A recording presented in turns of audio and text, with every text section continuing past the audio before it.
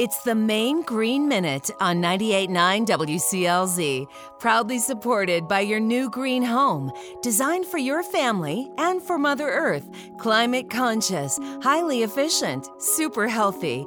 Douglas Ridge Eco-Conservation Neighborhood in Brunswick and at douglasridge.com. It's easy to get caught up in the gift-buying frenzy the holidays can create.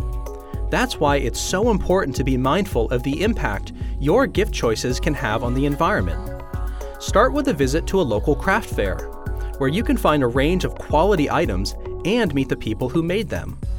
Local crafts are often made from sustainable materials, such as wood and fabric, rather than single-use plastics. Craft fairs are abundant throughout Maine. Check the website fairsandfestivals.net/states/ME for a craft fair near you. While you're online, visit mainefarmersmarkets.org to find out which farmers markets near you are open this time of year. They're a great place to pick locally made gifts and produce for your holiday meals.